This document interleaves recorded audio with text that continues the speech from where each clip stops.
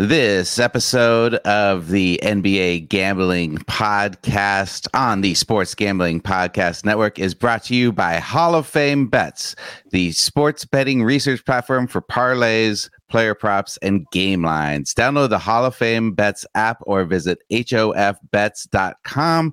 Use code SGPN to get 50% off your first month and start making smarter bets today. And we're also brought to you by Game Time. Game Time tickets make the perfect holiday gift. Sign up at gametime.co and use promo code CFBX for $20 off. Gametime.co, promo code CFBX.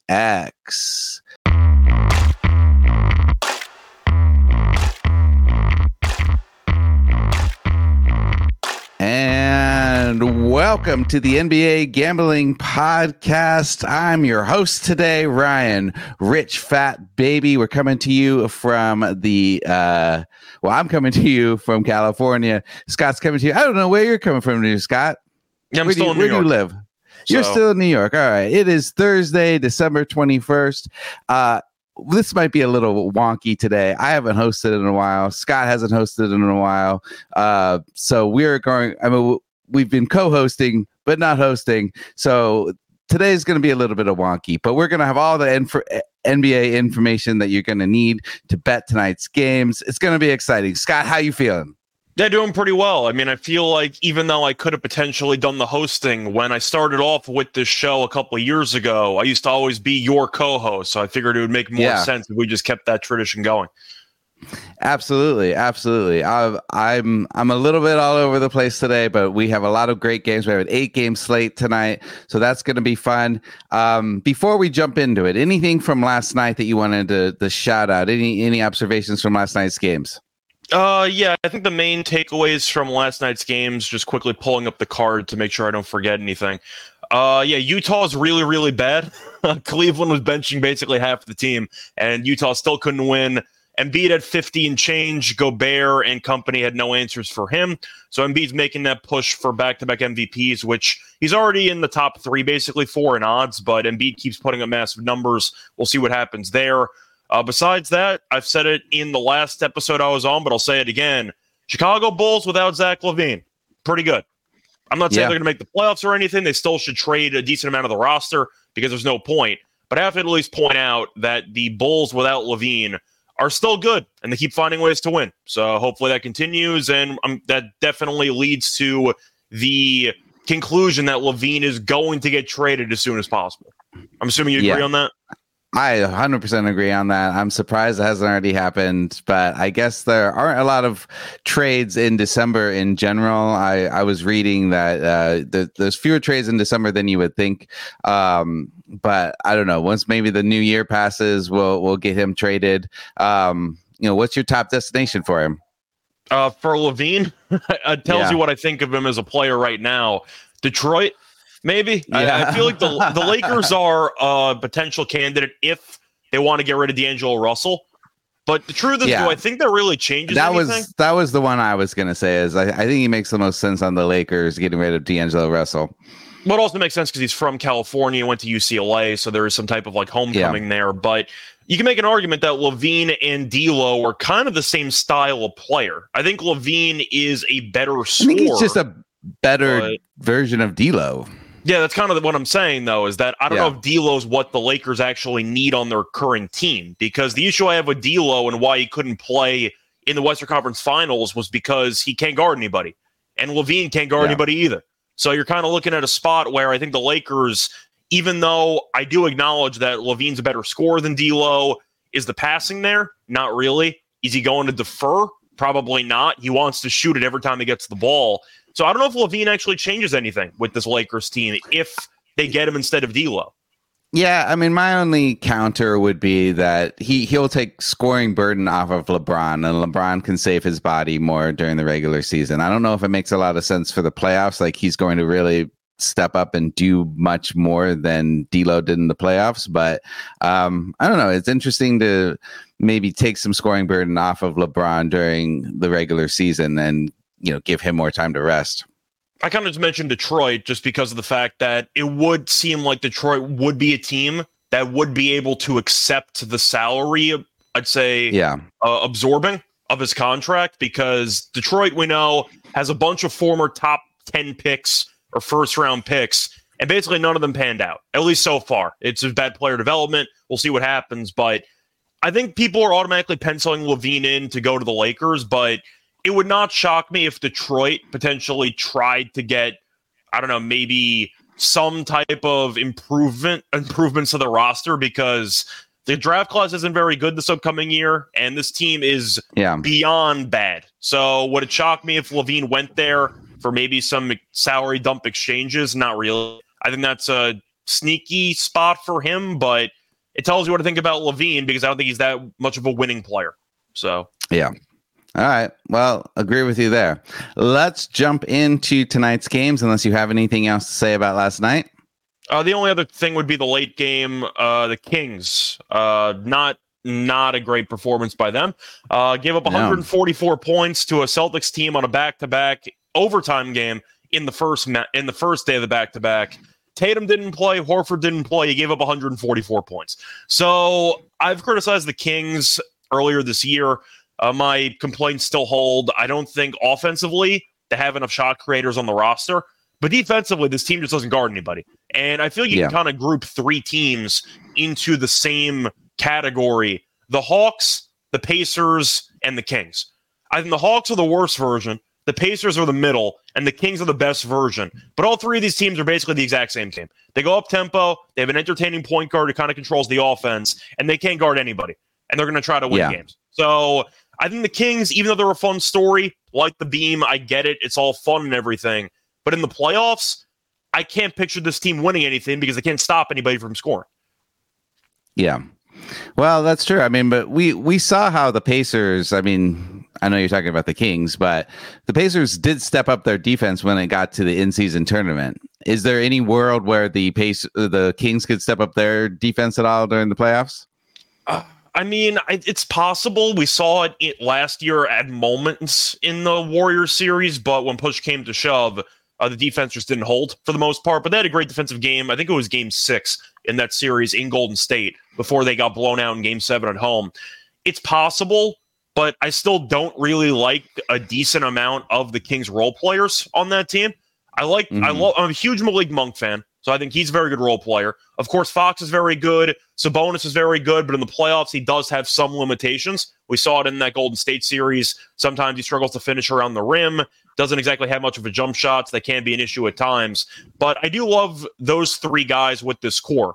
The problem I have is the Kevin Huerters and the Harrison Barnes and some of the guys who kind of turn invisible at times, and I don't think their defensive upside is, I'd say, good enough with the current form of this roster that they need to make some moves. And now there have been some rumors the Kings might go after Markkanen or somebody else like that to help with the scoring. And maybe, once again, that goes back to what I said about them needing another shot creator. Is Markkanen a good defensive player? No, I don't think he's ever been viewed as being a good defensive player. So I feel like the Kings need to make multiple moves to improve the depth and the overall defensive identity of this team.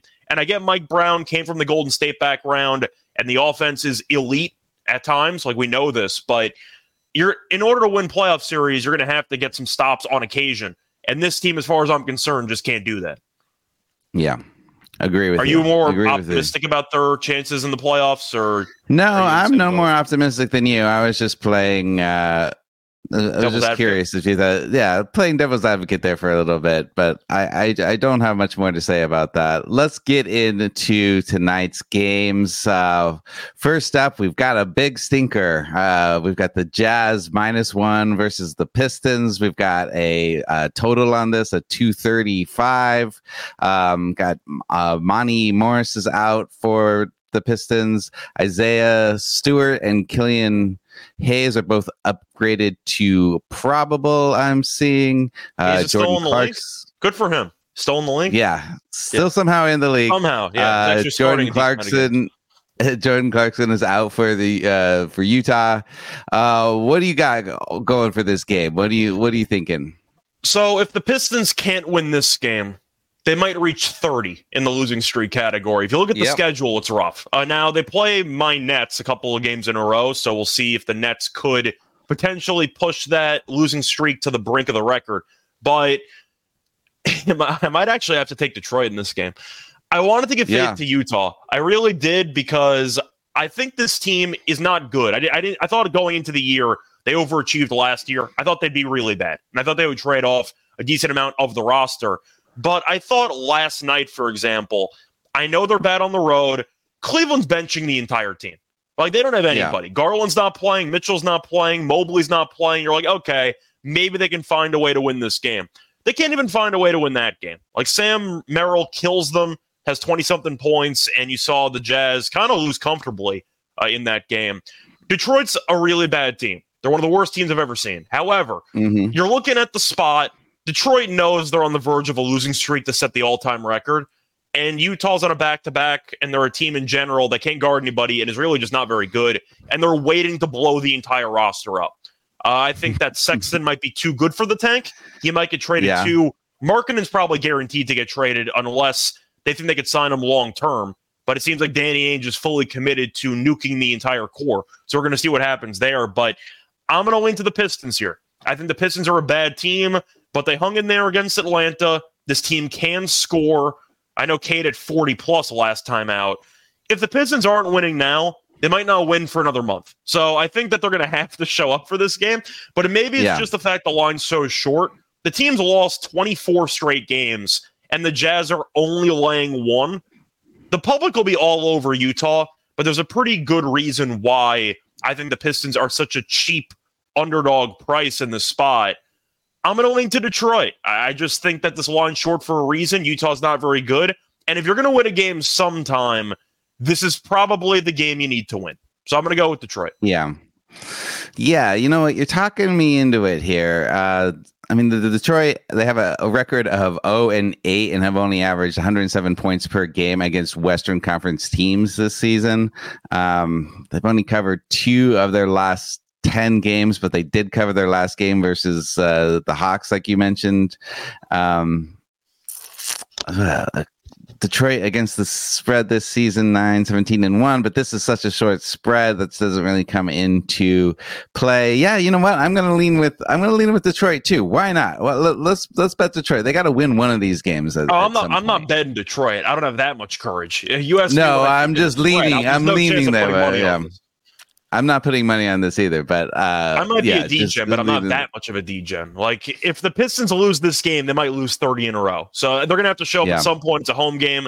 All I'm going to say is it's a good spot to snap this losing streak. Are they going to do it? We'll see. But it's a good spot to do it. Yeah, what are you thinking on this total right now? I'm seeing that 6 of the last 10 Pistons games have gone over. They're a bottom 5 in defensive efficiency, allowing 117 per 100 possessions. But Detroit is a top 5 in pace, and Utah is a bottom 6 defensive efficiency. They're giving up a lot of points as well. 13th in pace. This feels like an over to me. Where are you going? Yeah, I'm going to go with the over as well. Utah and Detroit have been teams that you definitely want to take opposing team total overs against, and they're against each other. So that's going to result in a lot of points for this game. I got to lean over. I don't trust the defense here. Cade, maybe the scoring continues and he drops a 30 piece or more than that. We'll see. But I do think that both these teams can exploit the defenses. So I am going to go with the over. The pace will be there too. Possession should be at a plenty in this game. Give me the over. What are you thinking about a player prop for this game? For player props, I'm going to start off with Colin Sexton, who's been very good since he joined the starting lineup for Utah. I think he's still in line for a good game there. I want to take something related to Cade because if I actually am picking the Pistons to snap their losing streak, they're going to need Cade to have a big game because I still don't think that the rest of the roster is any good. So I think that Cade's in line for a pretty good game, maybe with PRA, maybe with points. That's probably worth a look. I'm trying to think of what else I want to go with for this game because there's not a lot of players that I think are extremely talented, is the word I'll use for these rosters. But that's fair. I maybe wouldn't mind Olynyk assists if you want to go for kind of a sneaky play, since Olynyk has been a pretty good facilitator with this team. Sexton's been a good scorer, but him and Horton Tucker mostly look to score for themselves. They don't really set up teammates. I don't mind Olynyk maybe working with the bench unit there for assists as kind of a sneaky play. All right. I like that a lot. I'm going to take a quick break for a word from our sponsor, and we will be right back. We've got Underdog Fantasy. Underdog Fantasy has a way to play alongside your favorite fantasy players all season long. NFL, NBA, NHL, college basketball, and college football. Simply pick higher or lower on your favorite players' stats and fantasy stats and cash in. So watch along, make your picks, and maybe make a little cash over on Underdog's mobile app or website, underdogfantasy.com. When you sign up with promo code SGPN, Underdog will double your first deposit up to $100. That's double their first deposit up to $100. So that's Underdog Fantasy, promo code SGPN. All right, Scott, going over to our next game, we have the Pelicans -1.5 versus the Cleveland Cavaliers. We're seeing a total of 228.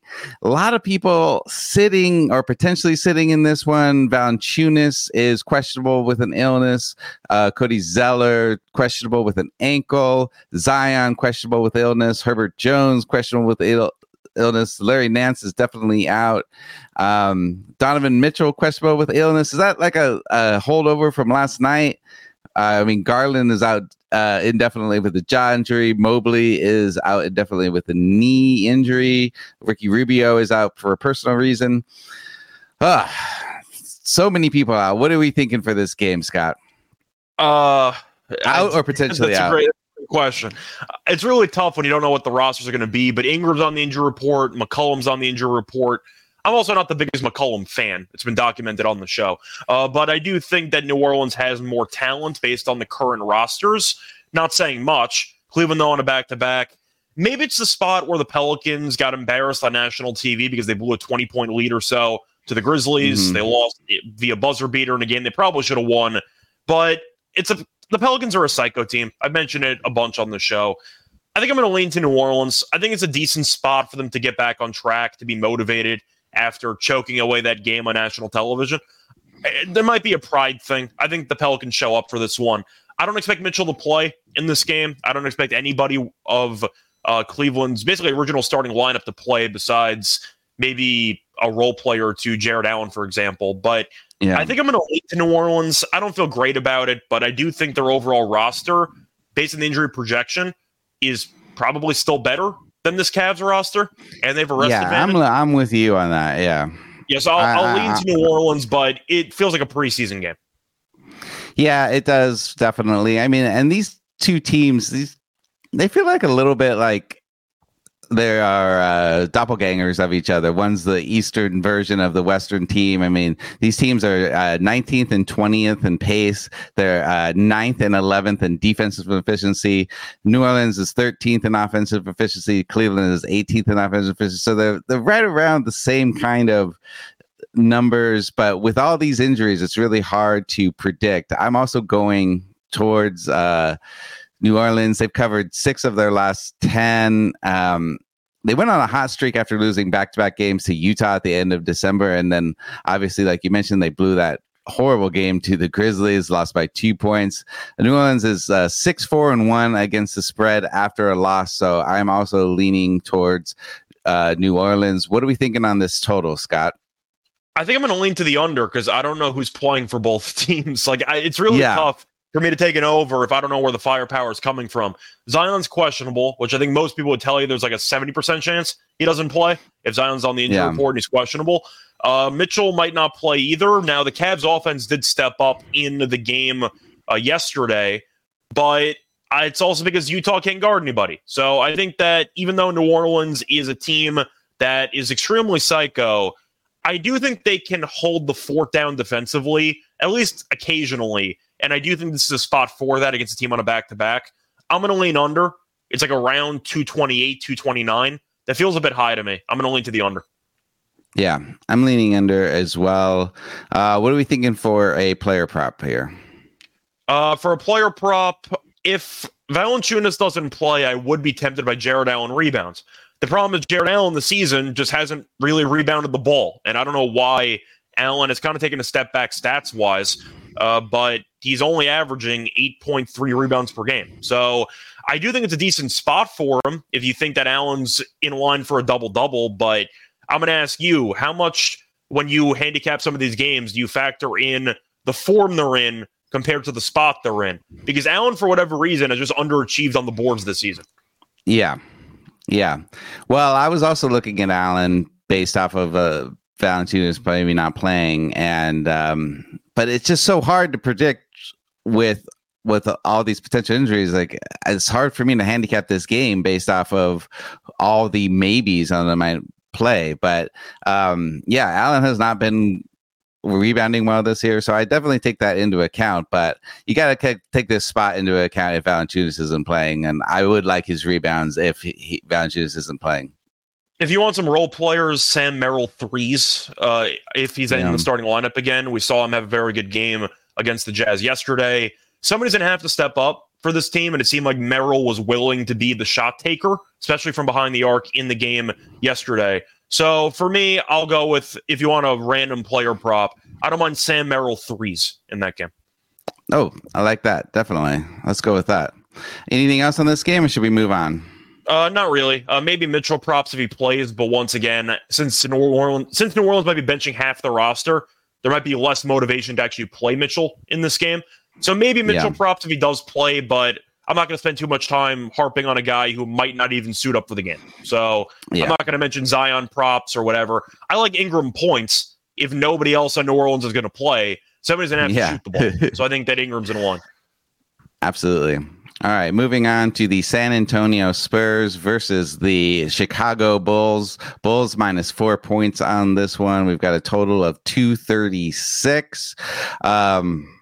San Antonio were defeated by the Bulls on December 8th. I see 228 for a total. You see 236? I saw 236. Where did I get that number? I thought I saw 228, I think. According to ESPN, it's 228.5. Okay. I don't know. Maybe I messed up that number. Okay, it's 228. Sorry. I'm already really messing up on my hosting duties, Scott. It's all good. I just wanted to make sure that I was looking at the right thing. Yeah.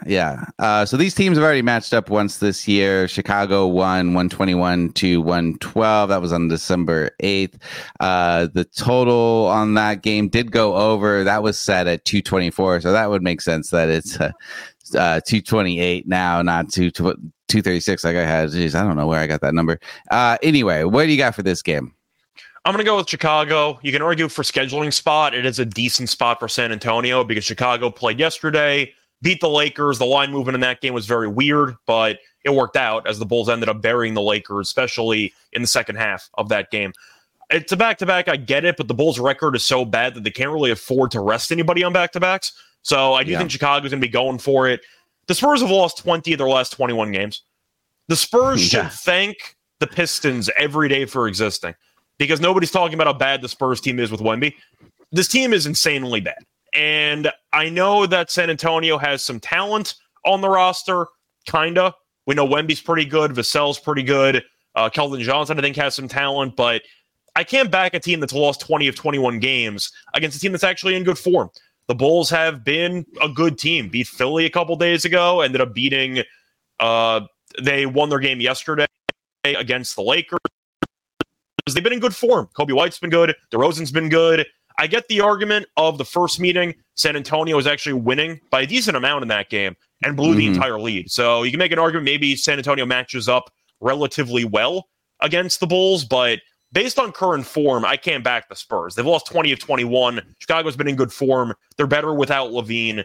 Give me the Bulls and their newfound chemistry to get the job done here. I think they win by 9. Yeah, so. I have that too. I have the Bulls winning this one.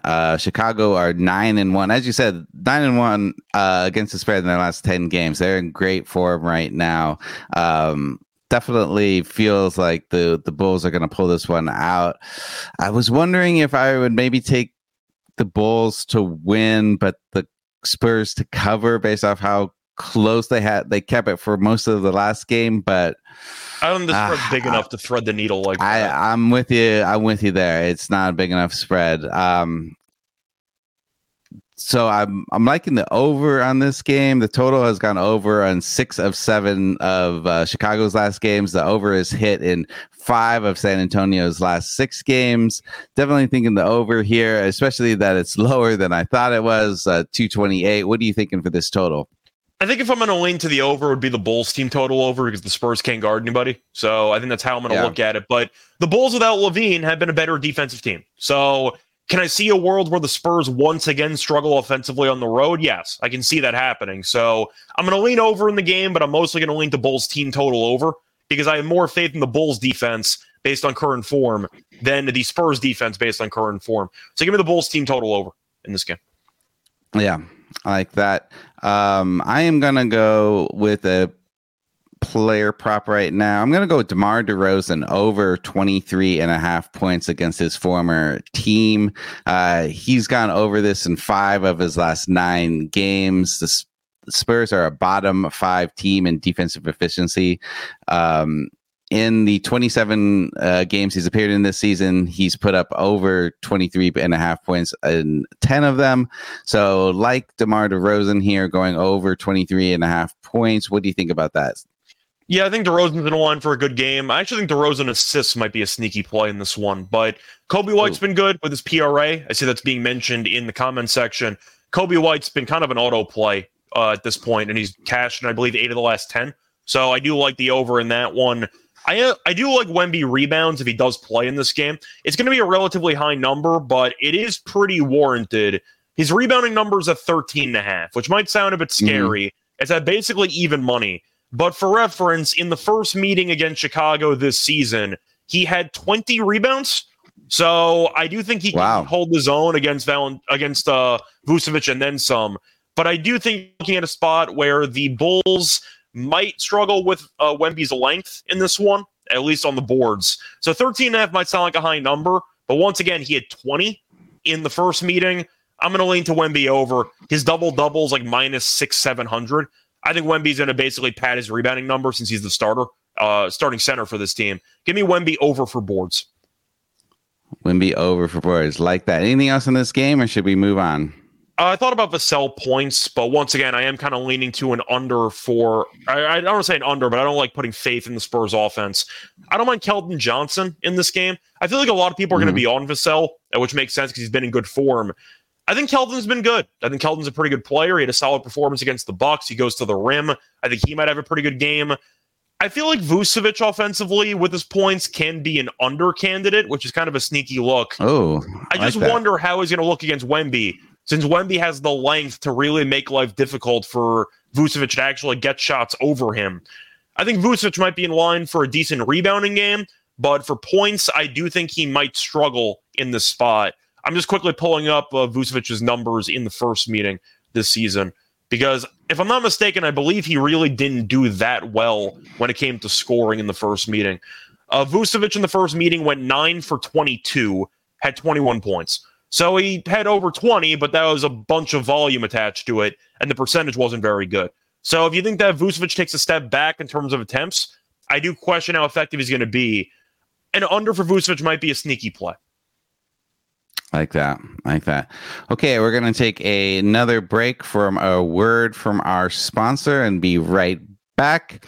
Game Time is the place for last-minute ticket deals. Forget about planning months in advance. Game Time has deals on tickets right up to the day of the event. Get exclusive flash deals on tickets for football, basketball, baseball, concerts, comedy, theater, and more. The Game Time guarantee means you always get the best price. If you find tickets in the same section and row for less, Game Time will credit you 110% of the difference. It's the fastest growing ticketing app in the country for a reason. So snag the tickets without the stress with Game Time. Game Time tickets make the perfect holiday gift. So download the Game Time app, create an account, and use the code CFBX for 20% off your first purchase. Terms apply. Again, create an account and redeem code CFBX for $20 off. Download the Game Time app today. Last minute tickets, lowest price, guaranteed.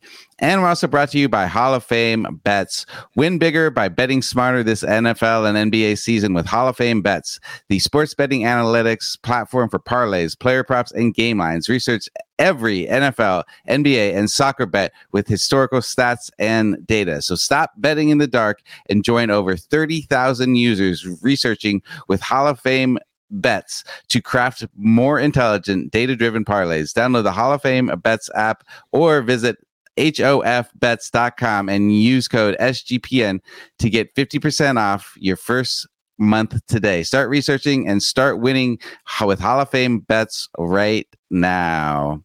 All right, we are back going to our fourth game of the night. We've got the Pacers, Indiana Pacers versus Grizzlies. Grizzlies -2. Wait, I got that wrong. What's the line on this game? I saw mostly around like 4.5. That's what I was like. Yeah. And I'm seeing a total of 2. Oh, sorry. No, it is down to 2.5. It was 4.5. Now it's down to 2.5. What is going on? Is it because multiple people are sitting or what? Well, the Grizzlies have been banged up for a while, but it could just be an argument of, well, maybe the Pacers are just a more talented team. I feel like the Grizzlies...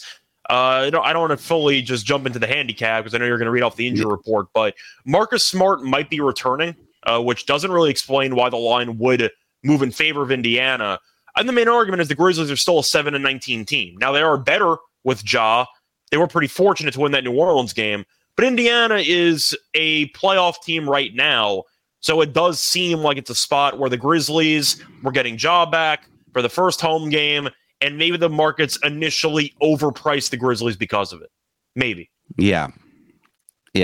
I think that's what you're saying. I'm seeing, I mean, we know Steven Adams is out for this season. I'm still seeing Marcus Smart as being listed as out, but you saying that he might come back this game?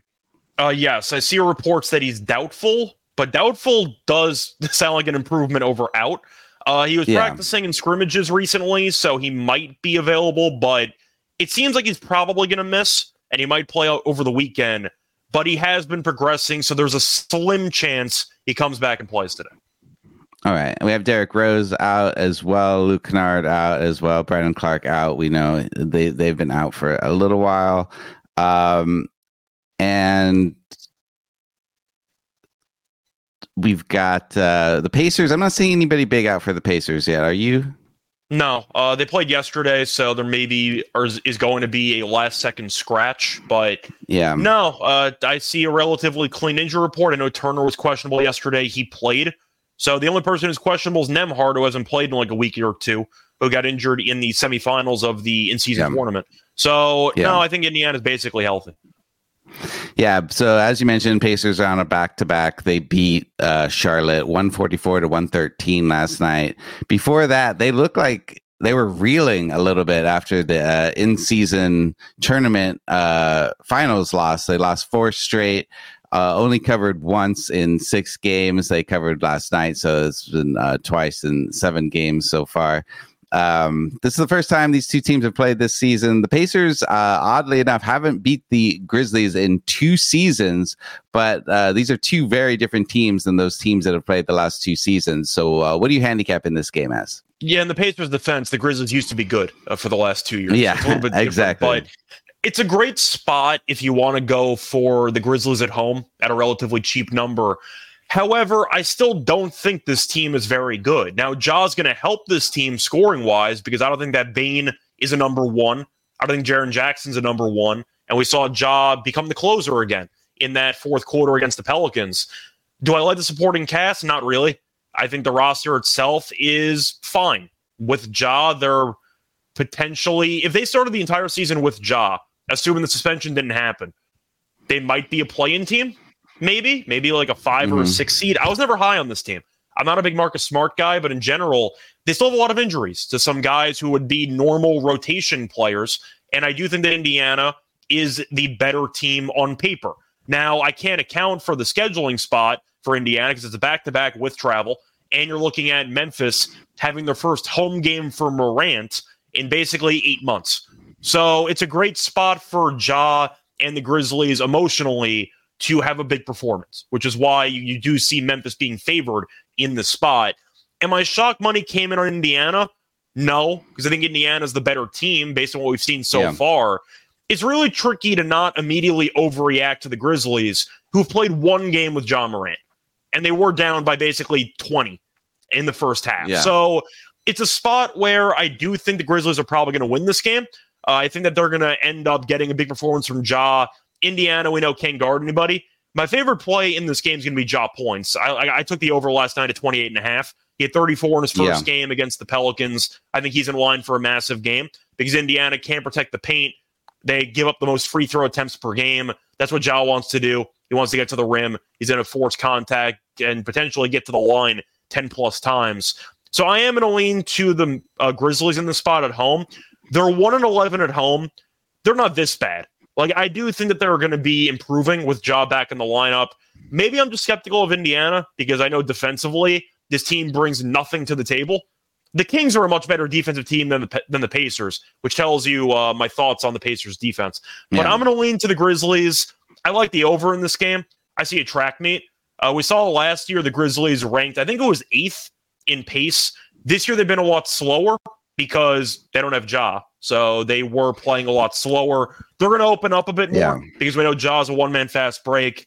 The over is my favorite play, but I am going to lean to Memphis. I think it's a very good emotional spot for a bad team to kind of show out at home a bit against a team on a back-to-back. Give me the Grizzlies in the over. Yeah, as you mentioned, Indiana is back on a back-to-back. They are 1-3 against the spread on back-to-backs this season.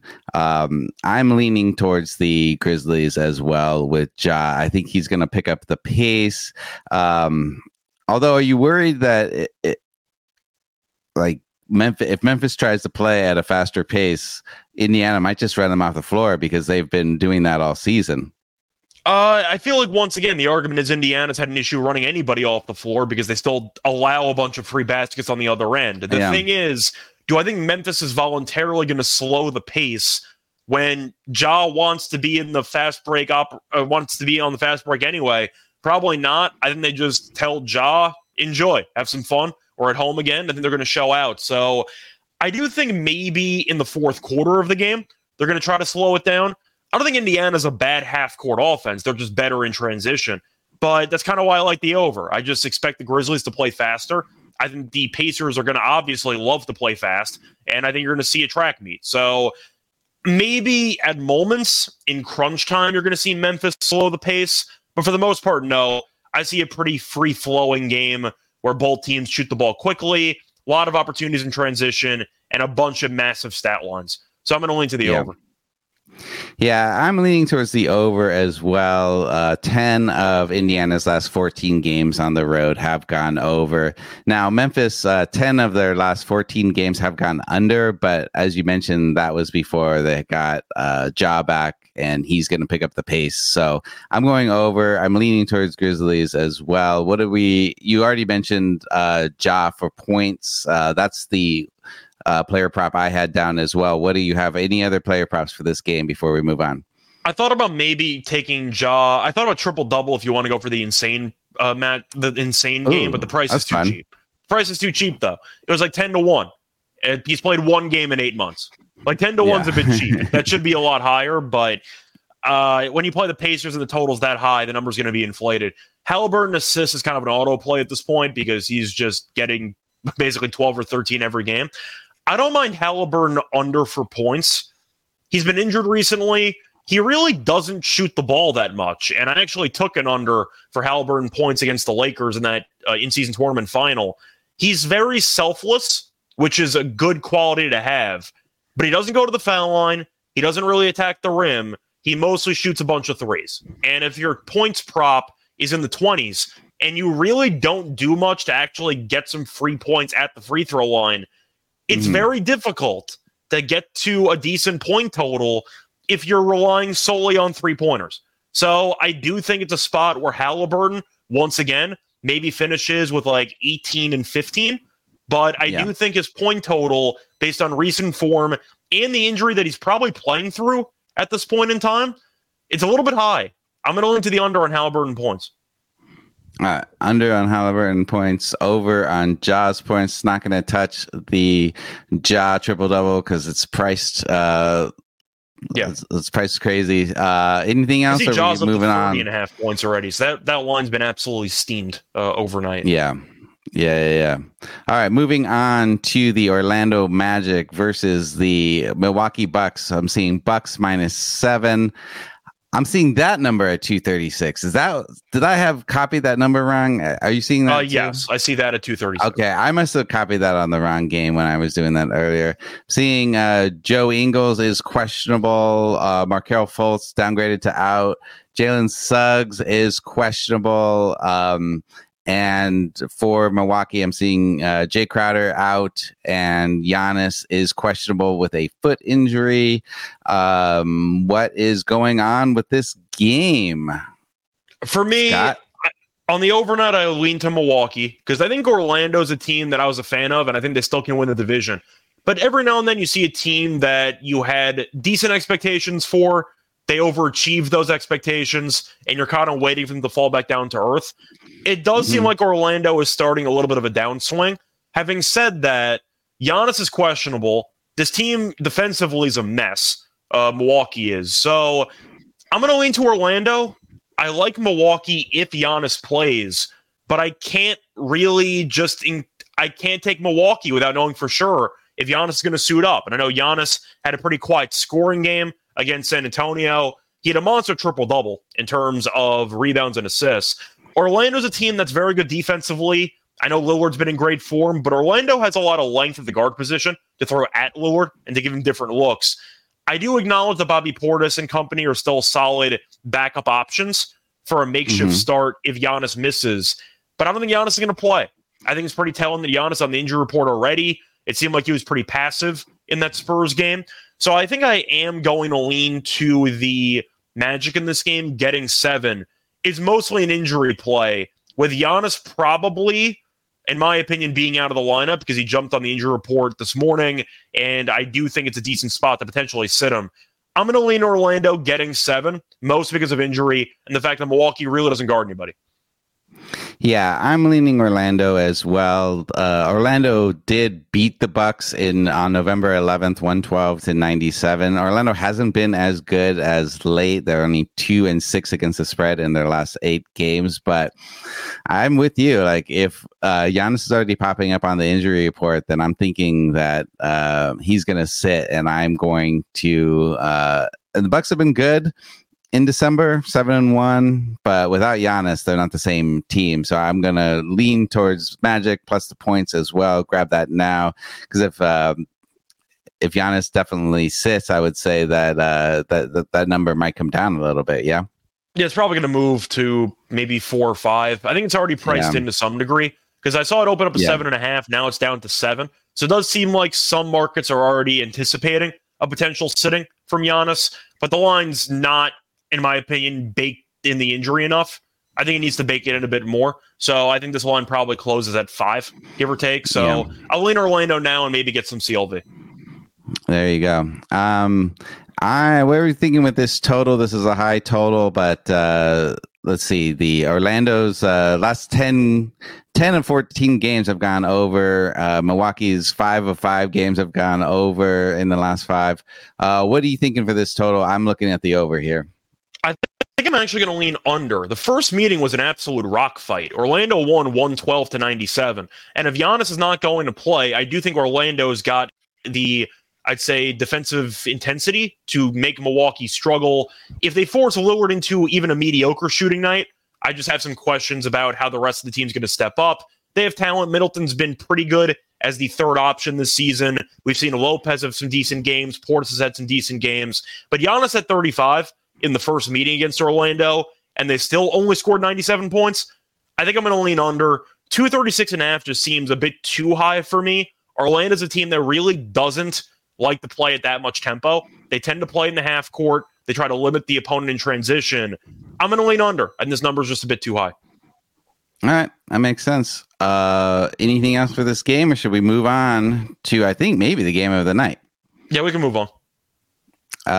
Moving on to the LA Clippers versus the OKC Thunder. I'm seeing the Thunder -4.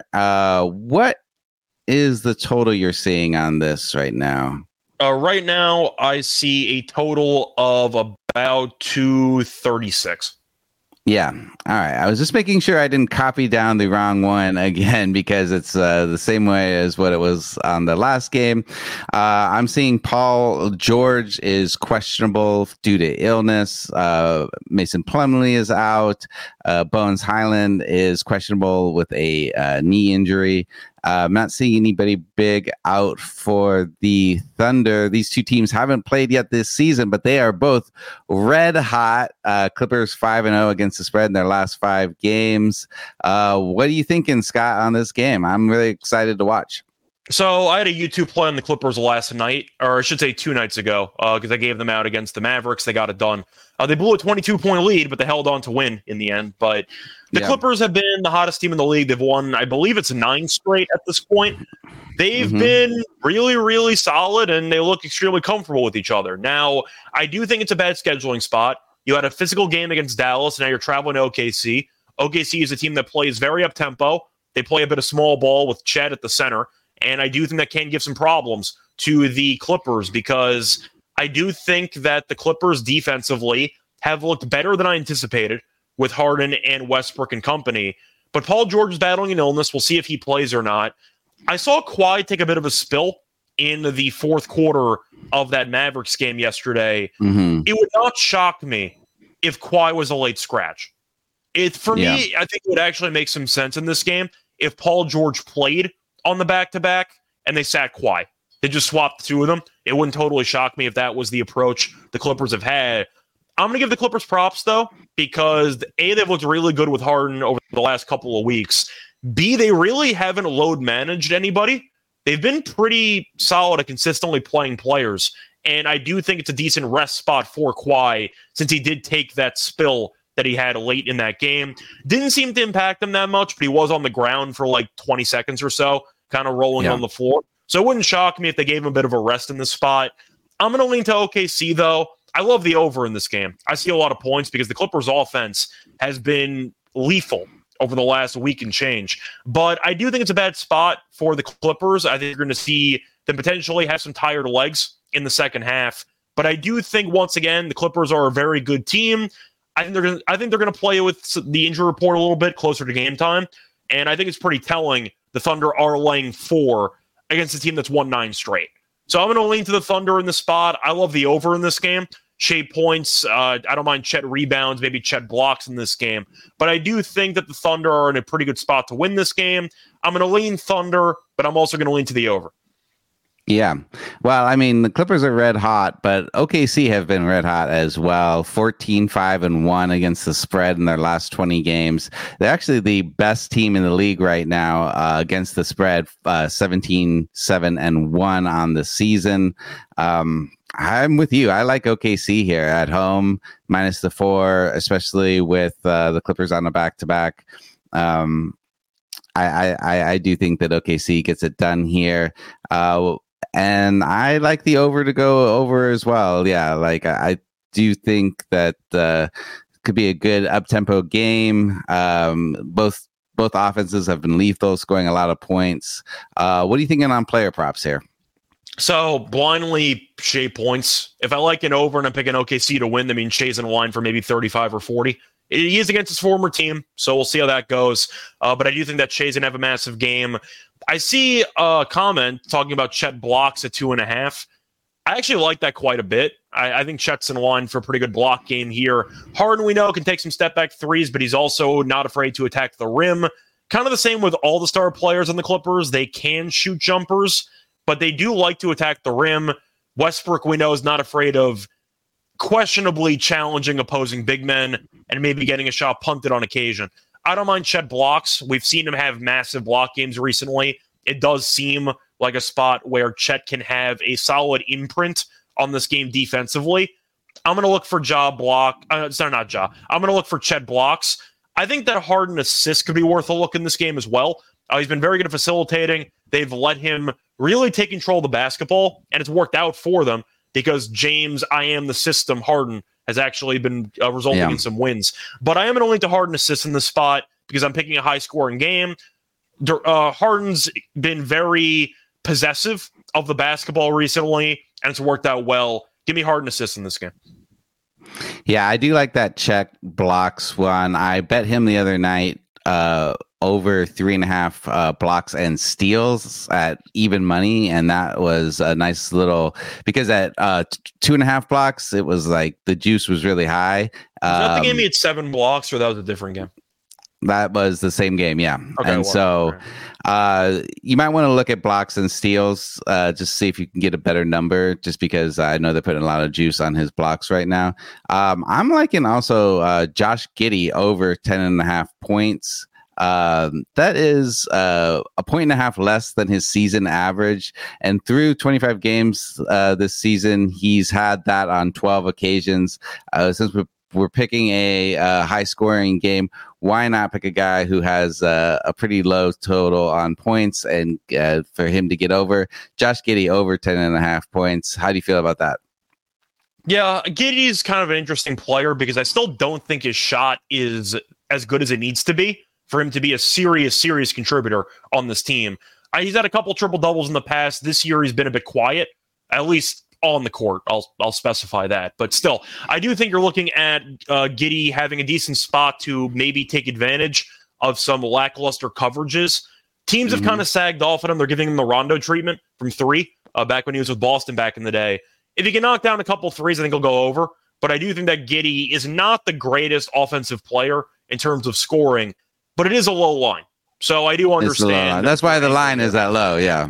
Yeah, so I get it. It's a pretty good buy low spot in what should be a high-scoring game. But I know Giddey, you might be able to tell if this cashes or not, depending on how his first 2 or 3 3-pointers will look in this game. Yeah, that's fair. By the way, I want to quickly read off the Chet blocks in the last couple of games. You know, the last 2 games that Chet has played in, he's had 15 blocks in the last 2 games. It's 7 blocks and 8 blocks in the last 2 games. I'll take the over 2.5. Yeah, that's fair. But like you said, you might get a better number if it's blocks and steals bumps up to 3.5, and you might get better odds on that. Yeah, let me just quickly see what the blocks and steals are together. The blocks and steals together are 3.5 at plus 124. Yeah, there you go. There's not many what do you think about that? Though. It seems like it's mostly blocks. He might go over anyway. But looking at the last couple of games, he's had only 2 steals in the last 5 games. So he's been more block heavy, but still. 15 blocks in 2 games is wild. That's the thing. Yeah, that's the thing. All right. Moving on, we have the LA Lakers versus Minnesota Timberwolves. Seeing Timberwolves favored by 6, seeing a total of 224.5. The big news here is that Anthony Davis was injured last game and is questionable tonight with an ankle soreness. Anthony Davis got injured? I'm shocked. Yeah. Can you believe it? That is I can't. A news breaking of the century. Jokes aside, he's actually played in a lot of games this year, but still, I'm not shocked anytime. Yes, and he's been playing well too. So, we're just poking a little fun at it based on reputation. Yeah, of course. What are you thinking about for this game? For this one, it's a spot where both teams are on back-to-back. So you can argue that the Lakers will be motivated after getting kind of killed by Chicago last time out. But the Lakers are a bad road team. I said this in like the first couple weeks of the season. They're 5-10 straight up they're 5-10 straight up on the road. Like I just think that this team, they're 15-13. Yes, I know they won the in-season tournament. Congratulations, I guess. You look at the teams they played in the tournament, by the way, they really didn't beat any elite teams at all throughout the course of that run. It was a pretty easy group stage. They were fortunate to get matched up against the Pelicans in the was it the quarters or the semis? I'm trying to remember when they faced off against the Pelicans. But they had a pretty easy path. Semis, yeah. Those are the semis, I think. They had semis. Easy path. That's kind of my point. They played the Pacers in the final, so I'm not going to overreact to that title. But still, the Lakers, I think, are an overrated team. We talked before about them trading potentially for Levine. They got to trade for something. I don't know what that thing is, but this current roster is not good enough, in my opinion. And now AD might be sitting. We'll see what happens. But they're only 15-13. It feels like they're a lot better than that, but they're not. Like, I think they're a mediocre team. I think that they're going to make the playoffs. Are they better than a 5 seed? I don't know if they are. Like, they might be a play-in team again. We'll see what happens, but I'm going to lean to Minnesota. Minnesota got Embiid last night. And I tried to say Embiid as a verb. Embiided? However you want to put that. But it was a bloodbath. Everyone was in foul trouble the entire game. I believe Gobert, Towns, and Reed each had 2 fouls in the first quarter. Embiid had 18 free throw attempts. He had 50-plus points. It was just a pretty ugly game that the refs kind of took control of early. And as a result, Gobert was barely on the floor. I'm not sure if it would have mattered because Maxey was great too. But it's a pretty good spot for Minnesota to get back on track after struggling in the game because of foul trouble against the Sixers. Maybe you might think I'm overreacting. Are the Lakers like a good basketball team? I think they're fine, but Minnesota thinks the better team. I think they're a good basketball team, but I definitely agree with you that Minnesota is the better team. The Lakers 0-5 against the spread in their last 5 games, whereas Minnesota 4-2 against the spread in their last 6 games. I like Minnesota too at home, especially if Anthony Davis is banged up. This might be a good spot for him to sit and get right on that ankle injury. Because if I was the Lakers, I wouldn't want that looming all season. Yeah, and you can argue that it's a back-to-back with LeBron, so he's older. He hasn't shown any signs of slowing down, but still, I do wonder if you're looking at a spot where LeBron is going to be a bit passive. Maybe we'll see them look a little bit flat with travel from Chicago to Minnesota. So it's not the greatest scheduling spot as well for the Lakers. I think I'm going to lean Minnesota. They just have so much defensive length and versatility compared to the Lakers that I do think they can't really stop LeBron. They can slow him down to some degree. They'll have McDaniels on him. Maybe Edwards will guard him on occasion. They can give the Lakers different looks. I don't know if the Lakers have that. I think the Lakers defensively are a pretty good team, but offensively, I think the supporting cast is fine. I think Reeves has taken a step back. Hachimura has been kind of quiet this season. You know my thoughts on D'Lo. He's going to have some good games, but I'm not the biggest D'Lo guy. I think the Lakers need to make some moves, and I think that this current roster is not good enough. So I'm going to lean to Minnesota at home. I'm leaning Minnesota as well. What are we thinking for this total 224.5? Which way are you leaning? I think I'm going to lean under. I just see a back-to-back where both teams can play physical defense. It's tricky, though, without knowing for certain if AD is going to play. Because AD, we know defensively, is a game wrecker. But I think Gobert can protect the paint well. AD, you can argue if he does play, helps out the under. But I do think that the Lakers on back-to-backs might have some tired legs attached to it. I'm going to lean under. This defense, a very good, probably the best defense in the league, got torched yesterday by Embiid and Maxey. I see a prideful defensive showing at home in this game. I think the Timberwolves kind of put the clamps down, to be honest. I like the under in this game. Yeah. I like the under as well. And if Anthony Davis doesn't play, I'm looking at Cat point prop 21.5 points. He's gone over this in half the games this season that he's played. So if AD doesn't play, like Cat to go ahead and go over that. You have a player prop you're looking at? For player props, I think that Edwards, anytime you're assuming Edwards has a matchup against a star player, a chance to, at least in his mind, prove he's the best player in the league, and he's going up against LeBron, I'm kind of automatically tempted by Edwards props, especially if AD's not going to be in the lineup because the rim protection is going to be an issue. If AD doesn't play, I think I have to like LeBron rebounds in this game. We've seen LeBron have some massive rebounding games this season, maybe some stat padding involved. I'm not going to criticize him for it. The player props cash the same. But if AD's not going to be there to hog 15 rebounds, that's a lot of opportunity. I do think that LeBron rebounds is worth consideration. All right. Like that.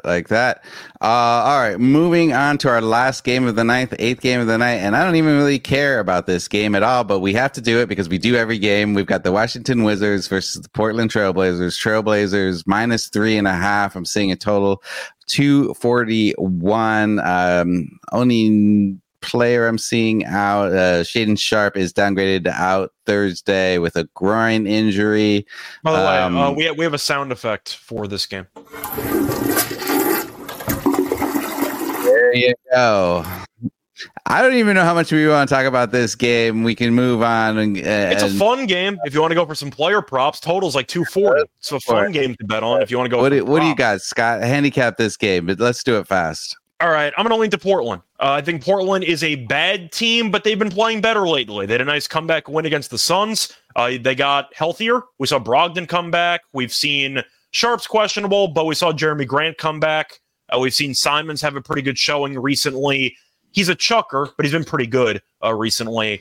The Wizards are the Wizards. Like, we know what this team is. Yeah. They've been healthy all year, and they still suck. At least Portland had some injuries attached to it, so they had some excuses. But Portland's playing better. Scoot Henderson's been pretty good recently with assists. Yeah. He's had a rough start to his rookie season, but he's kind of played better. Yeah, but he's starting to come around, yeah. Yeah, I'm going to lean to Portland. I'm leaning to Portland as well, yeah. They're not a good team, but they're playing a lot better than the record indicates. 4.5's pretty cheap against a Wizards team that is 2-14 straight up on the road. I'll go ahead and take the Trailblazers in this game. Yep, I like that. I'm going to take them as well. You got any player props you like? It's a lot of overs for this game because I don't trust either team to stop anybody. Ayton rebounds is tempting, but I don't trust Ayton to ever rebound a basketball, so I can't do that. I know as a former Suns fan, you'd agree with that. Yes, that is absolutely true. Yeah, so I know that you would definitely not be interested in an Ayton prop. I do think if I'm looking for points, Simons has to be the first guy that I look towards because Simons has been to be honest, he's a chucker. There are a lot of chuckers in the league. He's pretty good at scoring, but he does take a lot of shots. So at 26.5, I am kind of tempted by the over there. The Wizards are not a good team at defending the three ball, so I do think that Simons' threes can be worth a look. But I actually don't mind Scoot Henderson assists in this game, especially based on the usage he's gotten recently. If he's not available, maybe Brogdon assists, but I think there's going to be a lot of points scored for Portland in this game. I don't mind Simons or Grant, but I do think that assists for Scoot, maybe a double-double, is kind of a sneaky look. Yeah, I like that. All right, those all sound good. Let's go to our lock and dog. Give me your lock, give me your dog. What do you got today? All right, so for my lock on the show, the truth is I am pretty tempted by that Chet Blocks play at 2.5. The question is, do I want to actually take it as a lock? 15 blocks in the last two games is absolutely wild for a 2.5 number at plus 105. I feel like he's got to come back down to earth at some point, though. I mean, that is insane. I know, but the point is he can cut that number in half and he still goes over. He just needs 3. I am tempted by the Bulls, but that line has moved a bit more than I wanted it to. It was 3.5 overnight. Now it's mostly at like 5 or 5.5. I'm not sure I can take that, so I'm not going to bother. I think I am going to do it. I'm going to take a spin here. Give me Chet over 2.5 blocks. The number just seems too low to me. I do think that Harden and company are still going to attack the rim, and I do think that Chet can patrol the rim, patrol the paint, and do a pretty good job of rim protection. So I'm going to go with the obscure player prop angle, which has done pretty well for me. A couple days ago, I did take Derek White under an assist. That got there. Player props have done well for me. I'm going to go with Chet over 2.5 blocks at plus 105. Gone over in 4 of the last 5. Gone over in 7 of the last 10. It's a good spot, in my opinion. So give me the Chet over 2.5 blocks at plus 105 as my lock. For my dog, a couple of potential options for player props. I'm just wondering which angle I want to take for this game, for this slate. Do I think Orlando can win? Like, maybe, but I don't know if there's much I really like. I think for this one, I'm going to go with a player prop once again. I think I am going to go with Wemby 15-plus rebounds in this game. He had 20 in the first meeting. I do think that it's a pretty big number, but I think it makes sense based on the Bulls not really being a great rebounding team. But if you're going to put up, for example, 20 rebounds in the first meeting, and you've been a pretty solid rebounding center since you took over the starting center position, I do think his rebounding number might be a little bit short. It's the only problem is it's at plus 115, and I'm wondering if that's a big enough dog price for me to actually take it with. What do you think? Do you think plus 115 is big enough, or do you think I should go elsewhere? I think that's big enough if that's what you want. Okay. I'll go with Wemby. I'll go with Wemby over 14.5 rebounds. All right, great. For my lock, I am going to take Minnesota versus the Lakers -6. I like Minnesota a lot here. I think they're going to be a prideful bounce back team for this. They've been one of the best teams in the league so far, and the Lakers, I think, are a little more fraudulent, like Scott said. So, especially with Anthony Davis probably sitting out, and who knows if it's a back-to-back, maybe LeBron too. But I think the Timberwolves -6, and then for my dog, I'm going to go ahead and go with it. You mentioned them, but then decided not to take it. I'm going to take the Magic to win outright versus the Bucks. What price you have that Magic line at for the best price? I see about 225. So is that cool with you? To me. By the way, I think I actually am going to pivot from the Wemby rebounds. I still like plus 115. I know Terrell would be laughing at me for giving out a price that was too cheap. I'm going to go with blocks again. Let's have some fun with this. Give me an alt blocks on Wemby. I'll take the over 3.5. His line's at 2.5. I definitely still love the over on that. But Wemby had 4 blocks in the first meeting. He's had at least 4 blocks in 4 of his last 5 games. He's had at least 4 blocks. Let me just do the math here. In 6 of his last 8 games, it's going to be a really nice plus price. I'll take Wemby over 3.5 blocks as my dog instead. All right. I like that a lot. Would you want to go ahead and build a underdog parlay today? Or I was not supposed to say parlay. An underdog submission today? Yeah, you want me to pull up underdog, or you have it in front of you? Yeah, do you mind pulling it up? I'm having trouble with mine. I got to remember if I still have the app or not on my phone. Oh, wait. Well, let me just see what we got here. Let me see if I can pull it up. Yeah, kind of a last second thing. Sorry. I don't know if Underdog lets you actually look at the lines if you don't log into your account. Because I know that some similar platforms do let you do that. I'm not sure if Underdog does let you. But honestly, in the meantime, I actually might as well try to find a price for Wemby blocks because I can I can pull this up. So Underdog does have a special today where you can take LeBron James higher or lower half a point. Okay. So you can put that. Go ahead and put that one in, and then we can. But that's maybe cheating. That's put in Chet. Yeah, I like the Chet blocks. I like Wemby blocks. Honestly, I think that's a good spot for him as well. But I'm not seeing Chet blocks on Underdog right now.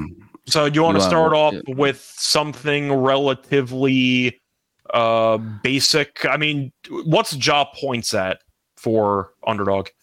Let's see. Ja.